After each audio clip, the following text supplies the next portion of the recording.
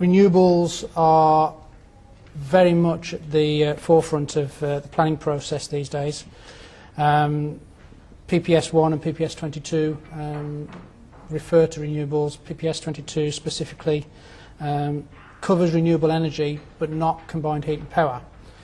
I am going to talk about combined heat and power because that is becoming more of a requirement to discuss within renewable energy assessments these days.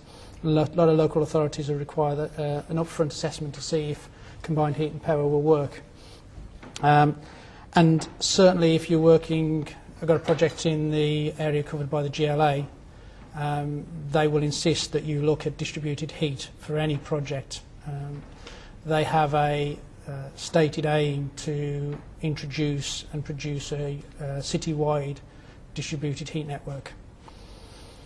The drivers are, as Dan's covered, reduction of carbon dioxide emissions, but also reduction of fossil fuel consumption.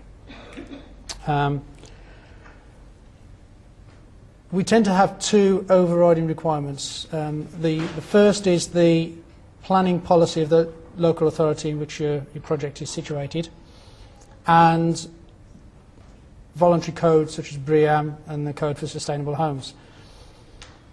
They're two separate issues, but renewable energy helps achieve code and BREEAM status. The primary reason for producing a renewable energy assessment is the requirements of the local authority planning, and they can differ between local authorities. For instance, Leicester City Council requires a 10% reduction in carbon dioxide emissions from a base year of 2006, and they have increased that percentage by 1% per annum thereafter.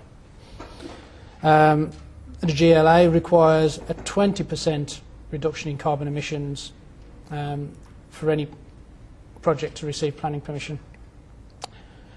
Rugby is a 10% reduction in energy, not carbon dioxide.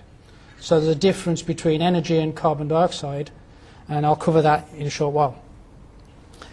Lancaster requires a 10% reduction in electrical energy, not just energy, electrical energy. So that constrains you in terms of the type of renewable that you can use.